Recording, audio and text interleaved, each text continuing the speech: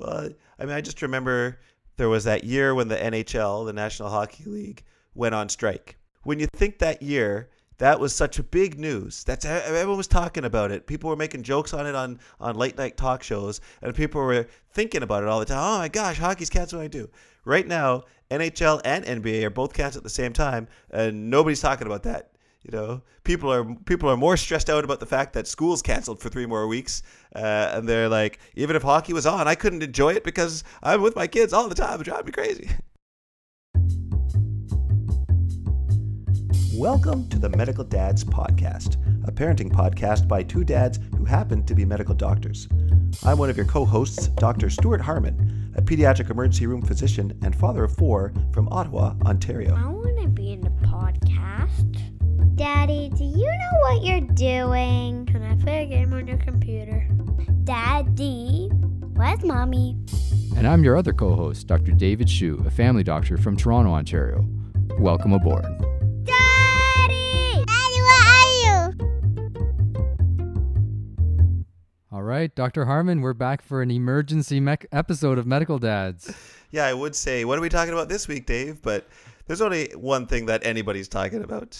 Right. Everyone is talking about coronavirus today for the last week, 2 weeks now. And for the foreseeable future, I think our show is going to be about coronavirus. May well be. Yeah. In general, Stu and I record the show weeks in advance. Like we have like a repository of old episodes that we put up from time to time. And we generally are like, 3 or 4 weeks behind. This week, we're going to try to get this out right away because the situation is changing so rapidly. And people want to know what's going on right now in the world. Nothing else is really relevant to anyone. That's right. It's very rare for any headline to squeeze through now in the news that isn't something related to coronavirus or COVID-19. We're going to try to catch on that wave and provide people with some hopefully useful information about the virus and at least talk about some of our experiences dealing with it from the viewpoint of physicians who are also stuck at home with our children all day, every day at this point. Yeah, we will at least help you kill time for an hour or so of your self-isolation. There you go. Now, I don't know if I'm assuming people out there don't know this, but Stu has actually been working in a hospital where he's been called on to do some work on the front lines of coronavirus. So maybe you can fill us in a little bit about what that's been like. So in my city, in Ottawa, we set up a testing station outside of the hospital so that people who think they may need to be tested for coronavirus COVID-19 could come and get tested away from the hospital so that everybody doesn't show up at the hospital, potentially contaminating everybody and clogging up the system. So that just opened last Friday. So not Friday the 20th, but Friday the 13th, actually. A timely day. They asked me to help out on that day. So I showed up to give a bit of physician oversight for the testing of pediatric patients. Mm-hmm. So physician oversight, does this mean that you were actually testing the patients yourself? Or are you like ensconced in a room behind a glass mirror? No, I'm not sort of triple protected behind the titanium door. They didn't have time to set that up before I got there. But it's actually the nurses who were the ones doing the test. So the way the setup was for us was patients arrive there and then they're brought to a large waiting area where they're sort of situated so they're not too close to each other. Then they get called up and registered into a computer and asked a few more screening questions. Then they see the nurse. And then the nurse tries to decide, okay, are you so sick looking right now that I just got to send you straight to hospital? Mm-hmm. Or if you're not, if you're looking well, then, do you actually meet our criteria for testing? And then if you're sort of in between and the nurse is sort of not sure, like, okay, is this kid well enough for us to proceed now, or is this someone who should go home? Or if there's a bit of gray area does they meet the testing criteria, then they would talk to me. So if we actually determined that, you qualify for testing, then we would send you to a separate room where there was a nurse actually putting the swab in people's noses to do the test. Right. Yeah. So, I'm grateful for the people who are saying we appreciate the work of physicians. But of course, we can't forget that there's many other people involved in the front line of the healthcare field. And it's a lot of them who are taking some of the biggest risks. So props to the nurses who are doing the swabbing at that clinic that day. Right. I take it back. You weren't really on the front lines at all. So we removed that from your credentials. I was certainly observing the front line, and I did have to get up close with a couple of patients to interact with them. But This week on Medical Dads, a live interview with someone who was on the back line of coronavirus. that's right. So let's just dive right into this topic about the coronavirus and where we stand. Like, we're recording the episode right now. It is Sunday night, March 22nd. And I was on my way home last night from the grocery store. Like, we've been like ensconced in our house under family isolation for about a week. Yeah. And our plan right now is to make a few grocery trips once in a while. So, and I pick up the groceries for everybody. So there's no more like taking your 4-year-old to the grocery store for laughs anymore. So even like, I think by late last week, I was already the only person in our local grocery store wearing a mask, right? Like, and then this went on a couple more times. So last night was like the third time I went to the store. Yeah. And there were more people wearing masks, but by and large, probably still a small percentage, like maybe 20% of people are wearing masks. Okay. I get out of the car on my driveway and happen to be pulling up into my house, and my neighbor's son is also there. He's a little older than I. Comes up to me. He's like he knows I'm a physician. He's like, listen, I just want to ask you a question. How bad is this? Right? And I'm like looking at it, I'm like, I got a lot of groceries in my hand. Like, the milk is going to fall. Like, and I'm like, but my thing was like, in the last few days I've been reading about it, I think it's going to get really, really bad. Like, I've been trying to like sit on the fence and be like, kind of, stay calm, level headed. Like, most people, if they've known me from like working in the office, I very rarely show like anxious emotions because it just doesn't help me in life. And to show them, you mean? To show them they exist, right? And they tend to come out at the worst possible moments, like in key moments of like recreational basketball games. Like, I'm very prone to turning the ball over and things like that. So really got to like put on the poker face and stay calm.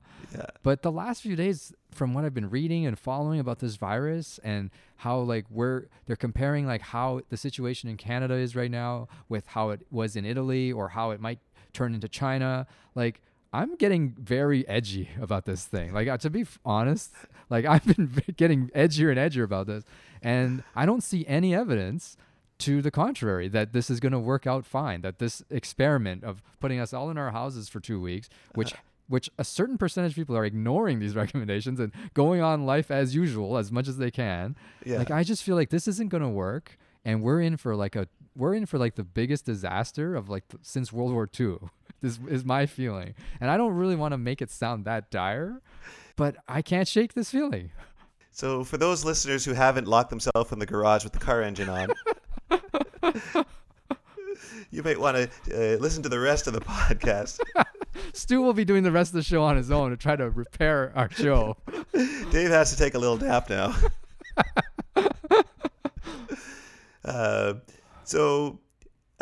Okay, I think people can afford to calm down a little bit, and we need to clarify some of the stuff that you're saying. So just to be clear for the listeners, are you saying that you don't think that social isolation could work and could help, or do you mean that because people aren't following it, it's going to fail? I think there's a substantial number of people that aren't following it, and that will cause it to not work. Like, even on my street, there was a house party a couple nights ago. My wife and I are like, we've been in our house all week, and suddenly we see like 6 cars parked in front of a house on our street and a party going on because it's New Year's for some cultures here. I mean, that's not social isolation, ladies and gentlemen. Like, I'm like looking at articles and people are asking me like, is it okay for our children to go on a one-on-one play date? Like, can my child visit her best friend and play? And we're saying no. So how are other people having house parties? Like, clearly, even if each vehicle only brought one person to that house, that's too many people.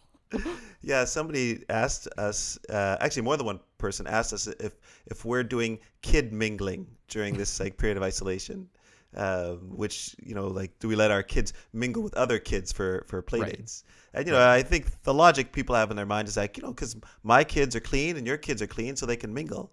And I'm trying to say, no, but if my kid mingles with your kid, then it's like they're mingling with every kid your kid's ever mingled with. Right? We got to practice safe mingling. And I take offense to this somewhat, this idea that my kid is clean. every parent knows that their own kid is the dirtiest human being they've ever been around, right? And if you have 3 children, they're 3 of the dirtiest human beings you've ever been around. Like, how is it suddenly that our kids are clean? We know that they're walking magnets for infections and viruses when they go to preschool. Ladies and gentlemen, they have a runny nose the entire year. We're talking clean in the sense of not having coronavirus. Yes, yes. You know, if people got coronavirus just being around children who were physically dirty, like, we'd already be dead. Like, there would be nobody left on the planet. But children are very well known to be very easy to pick up stuff, right? They have no sense of boundaries. They touch everything, and they're very resilient, and they don't really get major illnesses that often, right? So we kind of get used to that. But this idea that let's just mingle, like, so in answer to your question, I feel that social distancing could work if we all adhered to it very, very strictly right now. But like, and I'm not meaning to say that what we see online or on Twitter or on Facebook is all real. But even from what we've seen, like walking down the street today or going by the park when we drive by, there are people out doing stuff. Like, just let me put another example. My wife and I last night were driving because we're dropping something off at my parents' house, and we pass by a Harvey's, and there's a red light, so we're sitting there. We see a car pull up, and a young man comes out of his car and walks into Harvey's, and my wife and I were joking, like, okay, I guess restaurants are still open because they're still serving takeout, right? Because these people need to eat, I suppose, right? So guy walks into Harvey's. 30 seconds later, we see him walk out of the Harvey's, back into his truck, drive away, right? So we're like, well, what was the point of that? He didn't even get food. So, like, this is actually like a real serious, like, medical emergency type situation. We have a dude who presumably goes into the Harvey's and says, you know what? I'm in the mood for a snack. You know what? I don't really want onion rings. I'm going to go to McDonald's now. See you later. Like, go to another restaurant. Like, how does this make any sense? Why are people going in and out of restaurants and not even eating? If you're going to risk your life for food, at least eat something. Are you sure he didn't just go to the Harvey's and then find out that the door was locked, or that No, he walked inside. We were standing in front of the place, and there were other people inside because we drove by and we could see, because they're doing takeout, right? They're not having seated orders. So people are walking into the restaurant and buying stuff. He walks in, looks around, walks out, and leaves. We saw it. It was bizarre. He just went in, coughed on some people, licked the counter, and then left. I don't know what happened inside, and we do not need to spend the entire episode discussing the actions of this one man. But it sounds like we're both on board with the idea that, you know, people actually should be following the recommendations you're getting from your, like, local public health unit about social distancing, that people should be taking that seriously. Yes. And I understand why people don't. I very rarely agree with our premier, Doug Ford, on anything, but on this note, he has been exemplary. Like, people should not be lining up to buy video games right now. I don't know if anyone else out there has heard this story, but in Toronto on Friday night, there was some new, like, PlayStation game that came out, and people lined up like 2 blocks to get this thing. Like, it's a game. It'll be around in a month from now, right? Like, order it in the mail. It'll be there in 3 days. Amazon Prime probably ship it to your house tomorrow. Yeah. This ties into something that was happening in the United States as well, where they have a video game store franchise called GameStop, and the sister company to that in Canada is called Electronics Boutique, or EB Games. Right. And I guess these organizations said, no, we're not closing down because we consider ourselves an essential service. And so you see that headline and you're like, what? They're trying to justify that video games are an essential service? You know, like, who's running this company? 13-year-olds? But when you read the article, their logic was, well, in addition to selling video games, we sell the occasional keyboard and maybe a microphone and the other essentials people need to work from home in this time. So they try to use that to justify, like, we do meet the criteria of the law of saying we're going to stay open when, you know, our province or our state has told us we have to shut down. So yeah, our premier, Doug Ford, you have to give him some credit, whether you're a supporter of this guy or not, that he was pretty upset when he realized that these places were staying open, and so he put some pressure on them to close down. So, I mean, number one, why don't we talk a little bit about the practical side of it? Like, what is the point of social distancing for the people out there who are sitting on the fence about this or about to go out for a drink or something, right. or go to someone's house, I guess, to hang out? Like, why is this not cool right now? Well, I think what people need to realize that it's not just that you're social distancing so that you don't get coronavirus and die yourself. Because I think a lot of people feel like I'm young, I'm healthy, the chances of me getting it are not that high, and if I do get it, then the chance of me getting like significantly sick are not that high. And that already is a little bit of perhaps a myth in the sense that we do know that young people can be severely affected by coronavirus. And maybe there's even some evidence suggesting now that perhaps even if you recover from it, then if you had severe lung symptoms during the time you were sick, that you may not fully recover from that for quite some time. But like, let's just say that you're right. Let's say that you really think that you are invincible and you're not going to get significantly sick from coronavirus. Fair enough. But the whole point of the social distancing is to prevent the spread of it, not just to prevent you as an individual from catching it. So, people really have to understand that they can go out and they can get it, and maybe they're not that sick, but they're a carrier of it. Carrier both in the sense that, internally it's infecting you and then you're spreading it that way, but also a carrier in the sense that you touch stuff, you breathe on things, and you're carrying the virus around just on your hands and spreading it from one place to another. So there aren't that many opportunities for the average person to say, I saved a life. But we know for a fact that if this virus just spreads around at its usual rate that it would if we just commingled, that somebody is going to die, right? Maybe not you, but maybe a grandparent, or maybe somebody who has some other underlying condition. But somebody will die. So, what other opportunity are you going to have to truly save a life by doing nothing but staying home? You're at home playing Nintendo, and you're like, right now, I'm saving lives. And not just in the game saving the princess, but I've saved lives by doing nothing. Nothing but staying in my house. Yeah, agreed. I mean, I think that's a good way to look at it, that we're saving lives.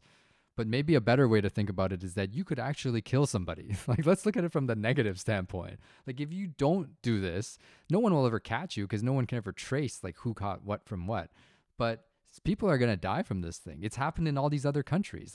My whole problem with this scenario is that we've seen what happens in other countries when they don't react quickly. This thing can get really out of control. A ton of people die.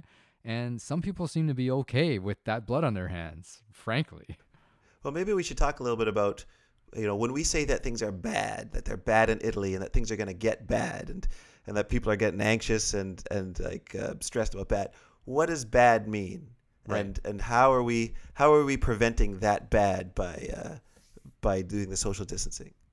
I mean, this is a complicated question. We'd have to go back and look at the data of what's happened in these other countries. I mean, most people in the world right now are aware that the coronavirus started in December of last year with a few cases, and by mid-January in China, the thing was out of control, right?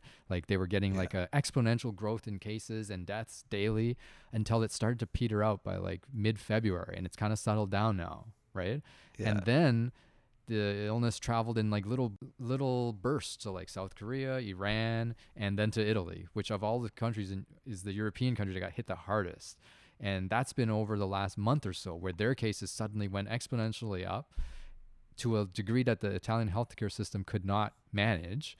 And suddenly a very high number of patients started dying in the hospital, similar to what was happening in China earlier, right? Yeah. Italy seems to be definitely the worst case scenario. Right. There's my dad showed me an interesting tool online called Worldometer. So if you type in Worldometer coronavirus or COVID-19 into Google, it pops up this list of all the different countries where coronavirus has been reported, and the absolute number of people that have it, the number of people that have it per million people in the population, and the number of people that have died. And China's number one in the absolute number of people that have had it. And Italy is right behind it. Well, is second place, even though Italy is way, way smaller in terms of population than China is. Right. And then not only did a lot of people in Italy get it, but their death rate is much higher than it is in other places. So yeah, Italy is our worst case scenario, and I think when I hear some of the problems in Italy, it sounds like their biggest issue is that the number of people who are sick in the moment just way outstrips their hospital's capacity to deal with them. Mm-hmm. So that's a lot of what we're trying to do with the social distancing. Some would look at it and say, look, you're never going to stop this thing from spreading. No matter how much you do social distancing, like this virus is here and it's going to spread. And that may well be true. But, the problem that they had in Italy is that all the people who were needing to go to the intensive care unit were all sick all at the same time and all needing the intensive care unit. And what we're trying to do is make it so that, maybe the same number of people will get sick in the long run. But if they get sick like slower in waves, then you can deal with the people who are bad enough to go on a respirator and intensive care unit, and then have like time for hopefully them to recover before you have to deal with the next group. So, I try to explain to people as if you had 10 respirators that you need to put people on, but you had 100 people who are going to need the respirator. If they all need it on day one, well, you've only got 10. So, 1 in 10 people are going to get what they need. Whereas if you have that same 100 people, but only, 10 show up this week, 10 show up in another 3 weeks, 10 show up in another 3 weeks after that, well, then, all of them have the best chance of survival that you can give them. So, I mean, I agree with that. That makes sense. That's why we're all sitting at home now, right? Because our idea is that let's stop the rapid spread of this illness. And if it's going to spread, let it try to slow down, or even hopefully buy us some time until a vaccine comes out a year and a half from now, or buys us some time until we figure out a better strategy, right? But at the same time, it looks like a lot of the numbers, and all these numbers can't be validated, right? Because like one of the big problems with coronavirus is that the data is full of gaping holes, because none of these countries was screening adequately for the illness. And we could go on about this for a few more hours about all the stories that have been coming out about how all the countries in the world, pretty much all the countries except for like a few places like Singapore and Taiwan, like have dropped the ball. And what happened was, it seemed like China, because they got the illness first, most countries could have looked at China and said, you know what, something's going on over there. We need to be really careful and try to like use that extra few weeks before that illness would travel overseas to our country. But nobody did it. So now it's starting to hit all these countries one after another. And everyone's like, oh, we had no idea. Oh, we had no idea. Oh, we had no idea. Like we are like, as a society, everyone seems to be slow, right? Like we seem to be reacting slowly to the illness and making reactionary changes rather than proactive changes. So my concern about it has to do with this, is that a lot of the doctors that are on the front lines, we're hearing from them, in the back channels, because they're not telling people straight up because they can't, that this thing is about to turn in Italy. Like it's going to get really bad. And I don't see too much evidence saying otherwise at this point. There's a chance, like it hasn't happened yet, right? But it's starting to escalate the same way it did in the news in Italy, the same way it did in China. Before I start telling everybody that I have some back channel information that's reliable, that only doctors get, that there's like, that the end of the world is coming. So when we say this is going to be like Italy, what do we even mean? Like, what does that mean? We will be like Italy. Well, okay. Yeah, that's a good question, because actually when I encountered my neighbor outside, he actually asked, is this the apocalypse? Like, is this the end of the world? And no, it's not the apocalypse. It's not the end of the world, right? Like we have some information on how severe the illness is. It's not going to wipe out 80% of human race, right? But it can kill 7 to 8% of people in Italy, which is the number that they're thinking, if this condition is not managed adequately. Yeah, and nobody really understands completely why Italy has such a high death rate. But of all the countries in Europe, the proportion of elderly people in that country is way higher than it is in any other country. Mm-hmm. And we know this is like the burden of this disease is highest on people who have underlying medical conditions or people who are elderly. Right. So, for parents who have to deal with their kids hearing like scary stuff on the news and saying, am I going to get coronavirus? Am I going to die? You can actually quite honestly say, well, look, all the evidence suggests that as kids, like you'll be okay. I mean, that doesn't mean that we don't have to isolate you, and it doesn't mean that we can't spread it around and we don't have to protect people. But right. your kids shouldn't be awake all night scared that they're going to die the next day of coronavirus. We Agreed. need to convey that to our kids. Right, which I think is an important parenting thing. It hasn't come up too much in our household because my kids are small and they're Yeah. not too worried about it. Like they're just kind of on this super duper long spring break. Yeah. But I'm imagine if they were a little bit older, that question would come up. Yeah.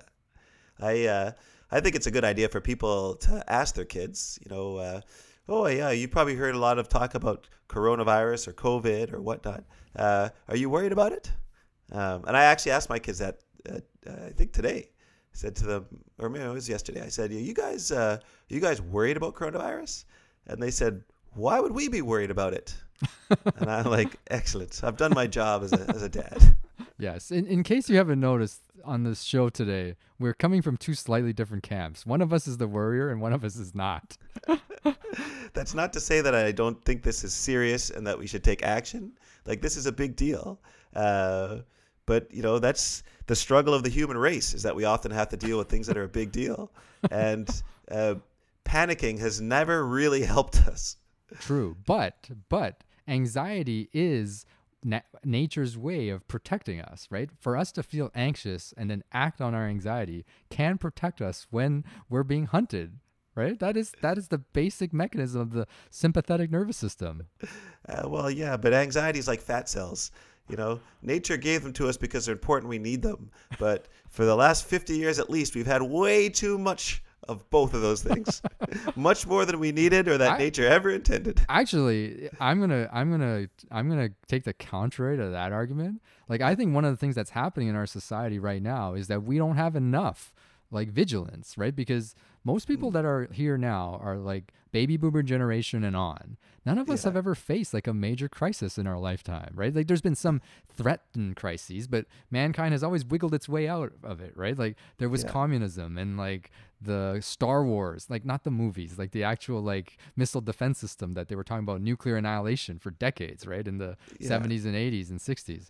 But we got through all that. Nothing happened. So every time nothing happened, it's great. But everyone gets more and more overconfident that nothing can happen or nothing can ever happen. Right? Yeah. So we have this generation, like I'm in this generation, that our lives have been pretty blessed. Certainly, like a public event that caused closures of schools, not just in a specific town or a specific province, but that in the entire, I guess on the entire planet, everywhere where there is school, essentially, Right. Is closing down school for some degree of time or another. Like, my measuring stick is to say that, like, I'm a big sports guy. I have never seen any sports event get canceled. Like, it's just never happened. Like, since I've grown up, Wimbledon has happened every year, right? Like, the Stanley Cup gets awarded every year. You can look at the record of which team won which year. Every year it's awarded. Yeah. Only during World War II were the Olympic Games interrupted briefly. Well, I mean, I just remember there was that year when the NHL, the National Hockey League, went on strike. Oh, that is true. Okay, I take that back. Other than labor stoppages. Yeah. But remember that year, when you think that year, that was such a big news. Everyone was talking about it. People were making jokes on it on late night talk shows, and people were thinking about it all the time. Oh my gosh, hockey's canceled. What do I do? Right now, NHL and NBA are both canceled at the same time, and nobody's talking about that. People are more stressed out about the fact that school's canceled for 3 more weeks, and they're like, even if hockey was on, I couldn't enjoy it because I'm with my kids all the time. It drives me crazy. Absolutely. This thing is affecting our lives in a way that's so bizarre that we're really in the really odd period of like human existence at this point. No one knows what's going to happen next. That's right. And I'm not suggesting by any means that people should be saying, I don't want to succumb to anxiety, so I'm just going to pretend it's not a big deal or bury my head in the sand. Like that doesn't work. This is a big deal, but you got to just address it and deal with it and be prepared and like figure out how you're going to move forward and move through it. Absolutely. I am the worrier, but I still intend to move through it. Yeah. So let's deal with a couple practical questions, because I think we've kind of talked around like, my anxieties and your more balanced approach to handling this situation. But we're on the same page. We agree that social distancing needs to happen. Neither of us knows what will happen like 3 weeks from now. Like we're all watching. Absolutely. Like this could go either way. Like any doctor will tell you that. Like who knows? Maybe it'll work out great and we'll be back to normal life 2 months from now, or it might not. Like this is a developing situation. But what are the things that parents at home need to know now that are questions that have been coming up this past week? I'll run through a couple of these questions and then you give me your take on it, and we can see what we think. Okay. Like first question came up for me is it okay to visit grandma and grandpa? They're not sick. We're not sick. We're all in isolation. Is it okay to go over to their house for dinner? This one hits home because my parents live just a few blocks from here and my in-laws live a few blocks from here also. Like we're routinely visiting each other. That's our social network. Yeah. Like, is that cool or no go? I guess it depends on how much you love your grandparents. Like, do you want them around for a long time, or were you already kind of hoping that they would go? Let's just take it for granted that we all love our grandparents. Then don't visit them. Don't visit them. All right. Yeah, that's right. To FaceTime them. Don't leave these poor people like in social isolation. Like you socially distance from them, but that doesn't mean that you cut them off. So FaceTime them or Skype them. I agree. Like early last week, we decided we're going to stop all meetings with the grandparents. Like it's not worth it, right? And that elderly population is the population we've mentioned already is the most vulnerable to this illness. If they are to get sick and we're the ones that bring it to their door, like that's just ridiculous. Yeah. That's the simple answer to this. If we really want to get this thing under control, then, you're just going to have to avoid seeing your grandparents. Is it okay to go to the park and play on the monkey bars and the swings and the actual equipment? The recommendations are definitely against that, because those are surfaces that, if somebody has coronavirus in them, and for a kid that might just be manifesting as some runny nose, then they're potentially getting that virus on those surfaces where it can persist for quite some time, and then other kids come, put their hands on it, and then they're potentially spreading it. So that's a hard one, because you see these empty parks and you think, well, surely my kid could go and play for a little while. But if everybody has that mentality, then it's going to defeat the purpose of social isolation. So unfortunately, the advice is no, don't go play at the park, at least not on the equipment. So how about this? This one has come up a lot. Is a one-on-one play date with another kid okay? Like, can your daughter go and play with her best friend 2 blocks away at their house? Nobody's sick that we know of. No. So no interaction with any of these people. I mean, if we're really trying to do this right, if everybody all these questions, if everybody just took it that the answer to all these questions is no, and everybody truly isolated, didn't leave the house, complete lockdown for 2 weeks, then at least in theory, this thing would be done. It'd be over. Right? I feel like that is the case, but yet I feel like we need to go through these scenarios one at a time, one bloody scenario at a time, because people don't seem to understand. People definitely have this sort of idea of like, I don't have symptoms. This other person doesn't have symptoms. So it's fine for me to go and meet with this other person. Right. But the problem is that somebody could be like asymptomatic and spreading it, for starters. And also, when you go and see that person, then that person sees somebody else, and that other person sees somebody else. And then the whole thing falls apart. I mean, I suppose in theory, 3 families could get together and decide, okay, right now we're all asymptomatic and we agree to just live in a dyad or a triad, like where we do not go anywhere else and see anyone else. That's it. No one even goes for groceries. We're living in a compound. Right. And that could work as long as everybody agreed that even if somebody in their little group got sick, well, you would just stay in that group and you wouldn't leave. But I don't know how practical it is for people to live that way. I mean, the closest we could get, it would be what happened in China. Like the lockdown in China was much more severe than the one here, right? Yeah. So people were pretty much ensconced in their homes. I think I've used that word like 15 times tonight now. And well, we'll re-edit it to say embedded. And then people would only go out to get groceries, and even then they'd be wearing a mask, right? So like the level of control is much tighter there than here. And they did get a really nasty situation under control relatively at this point. And we're Yeah. kind of looking down the barrel of the same gun and trying to figure out what to do. Yeah. I have a couple more. Okay. My buddy calls me today and says, you know what?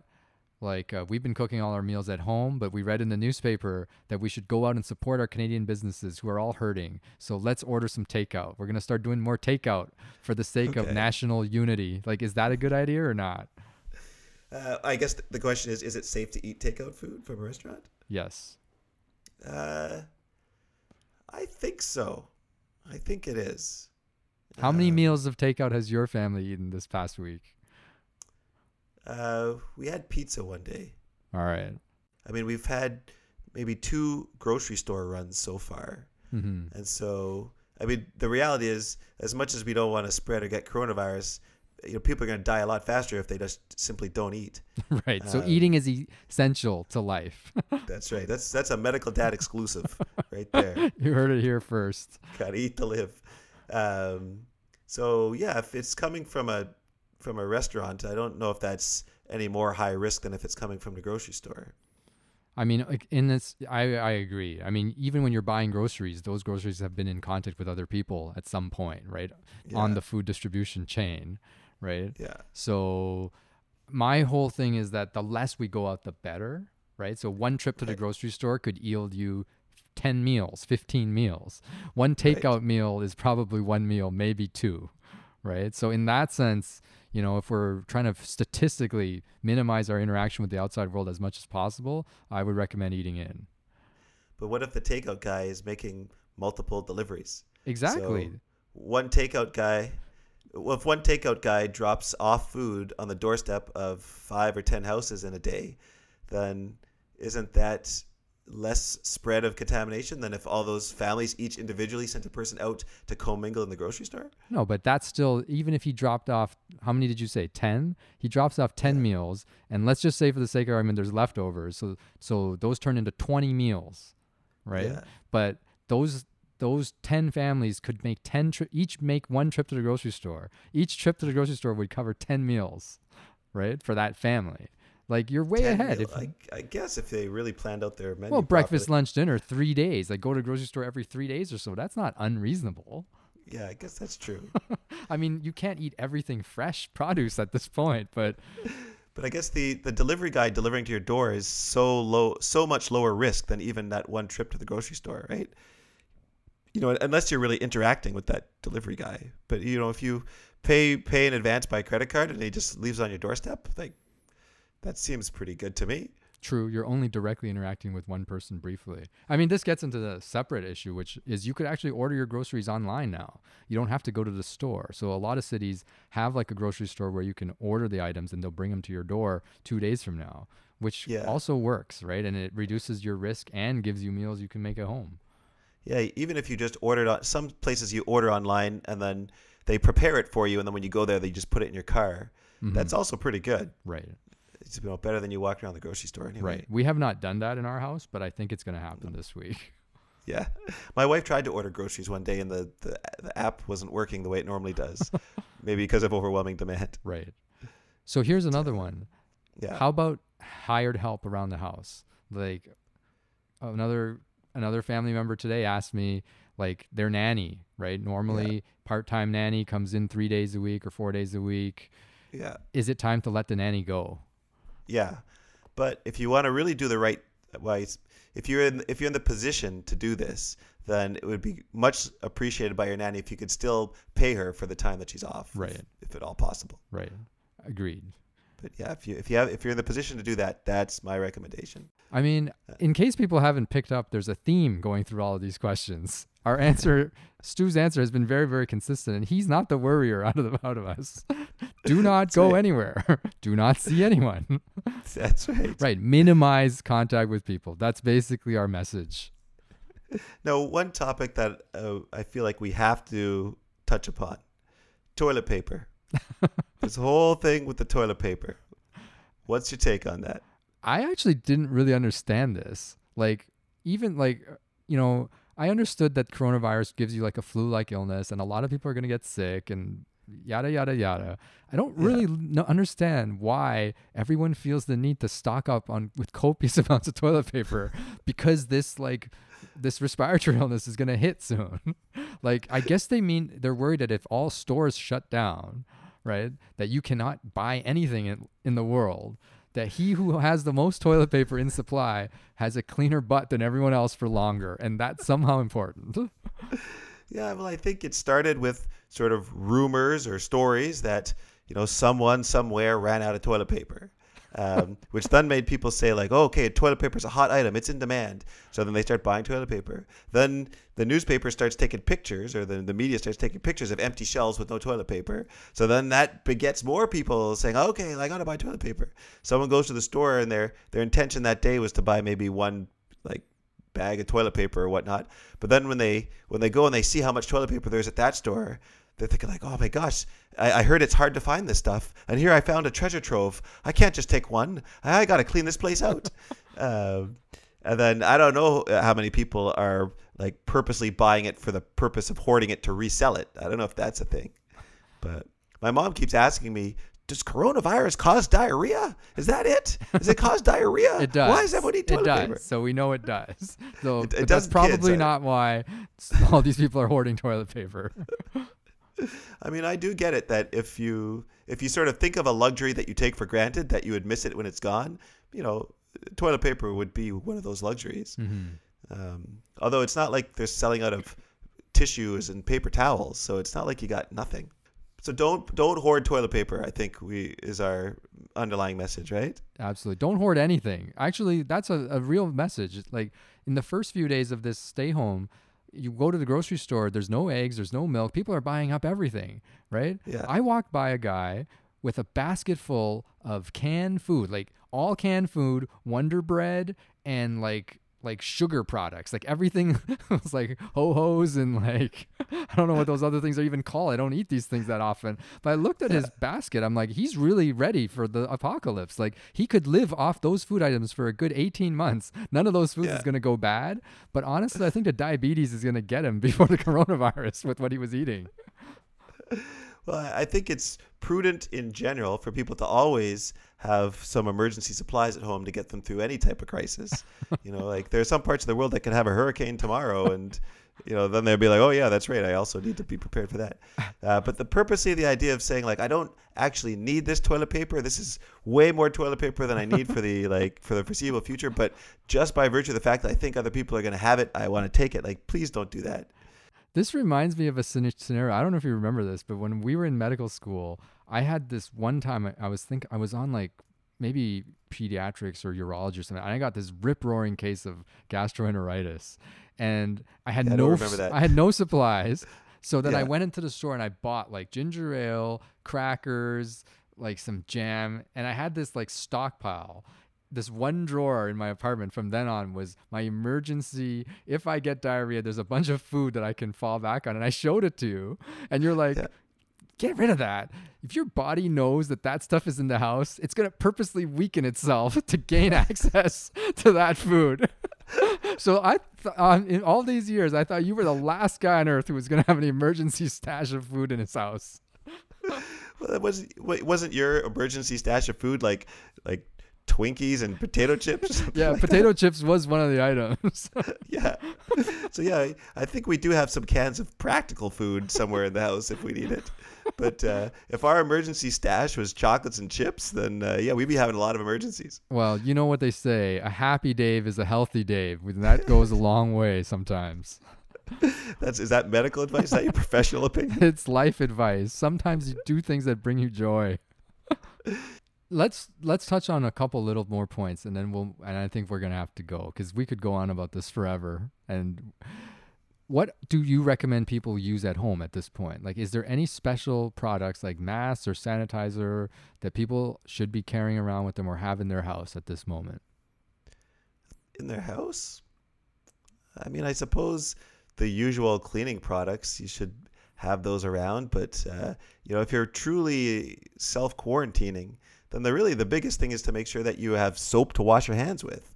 Okay. And if you have Purell, that's great too, or some other hand sanitizer, that's great too.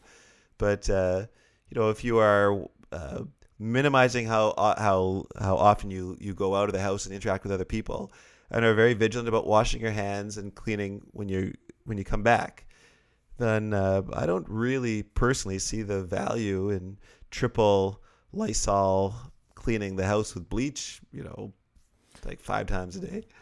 But I don't know, maybe you have a better informed opinion on that. No, I agree with you. I think that's reasonable. How about the whole masks thing? That's a big one in our community, in the Chinese community. Like, Yeah. on your trips to the grocery store, are you wearing a mask or no?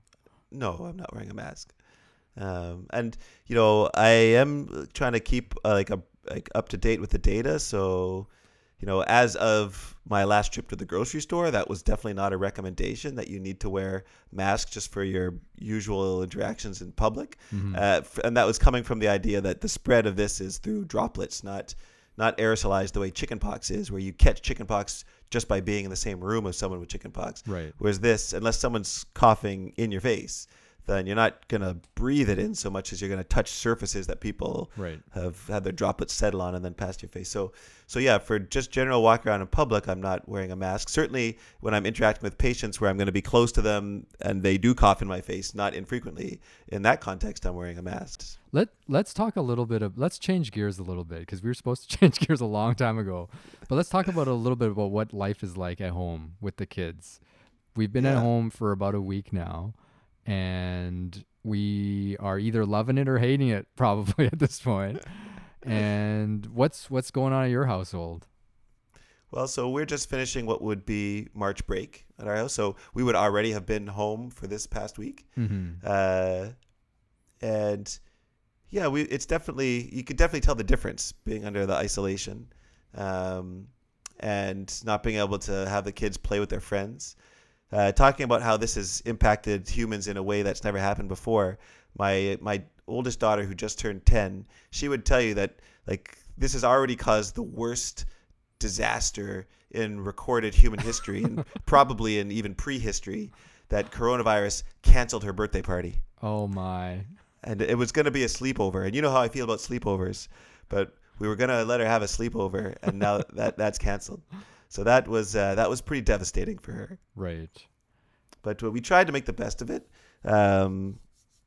She was supposed to have, like, we were supposed to be in North Bay, actually. So we were like, this was just before all the like complete no travel restrictions had really come into effect. So we were in North Bay with my brother, but in North Bay now we couldn't go and do any of the things that we were hoping we were going to do, go see a movie or bowling or anything like that. And so my daughter knew this, and she was saying that like one of the things she would have wanted to have done is maybe go to an escape room. So then my brother and I had the idea, well, why don't we just make an escape room in his basement? And so, yeah, we spent a couple hours working on it that morning.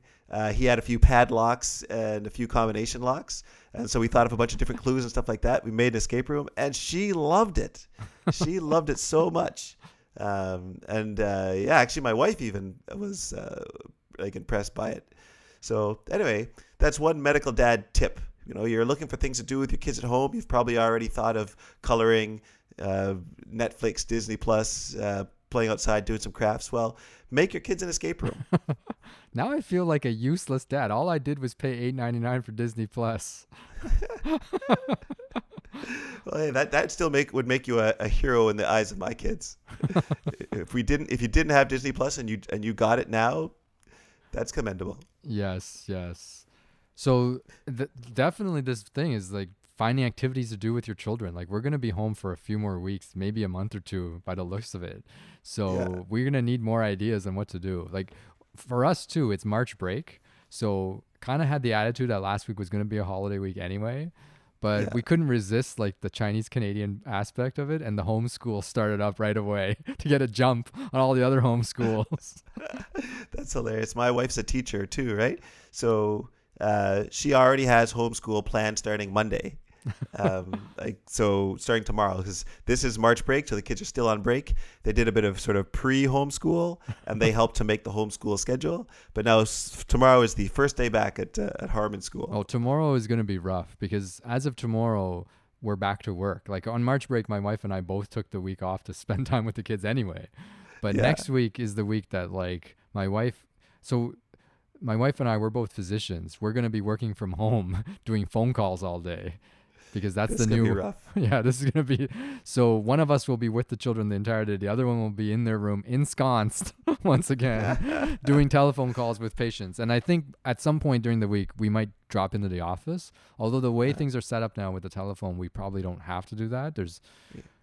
We could probably spend another episode talking about things we've done to try to keep the office running in the face of all this. But basically at this point, we're working virtually instead of live. And that's going to be the challenge of this coming week. Yeah, I also had a fair bit of time off for March break. But now, as of today, I worked today. I worked from 6 in the morning till 2 this afternoon today.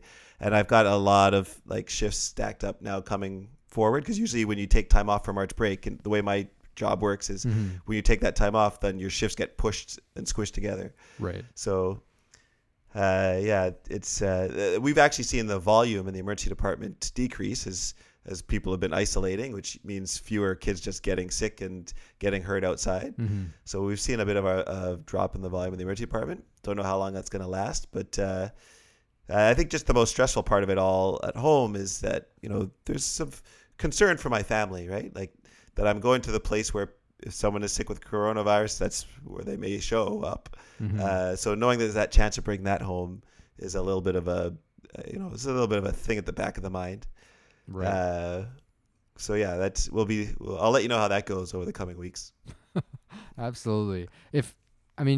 What are the take-home messages that we could tell our listeners if they've made it this far in this episode? Like, what is it that we really want them to know going forward?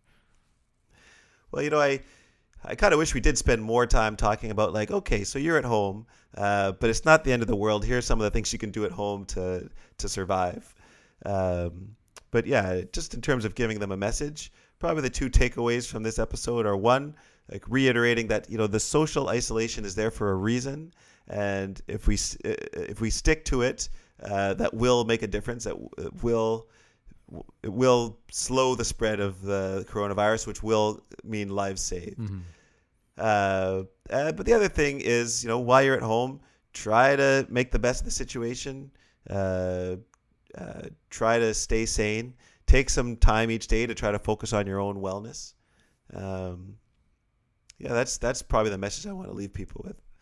And the fact that even us as physicians, we have different viewpoints on this thing. And that's probably why you're not hearing a very clear point of view about what's going to happen. Nobody really knows, right?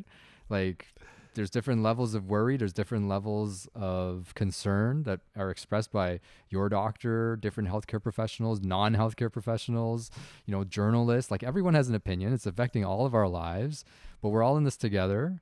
And let's just try to make the best of it. We'll get through it one way or the other. That's right. Hashtag alone together. I saw that on TV today. How about hashtag medical dads? Yeah. We do have a Twitter account, right? Yeah, somewhere. All right. So we will try to get this episode up for people soon. And we will try to be back in a few days or in a week to keep people up to date on what's going on at this point. And who knows, maybe we'll even slip in one of the other episodes in between. Absolutely. All right. See you all in a little bit. Stay well. All right. Adios.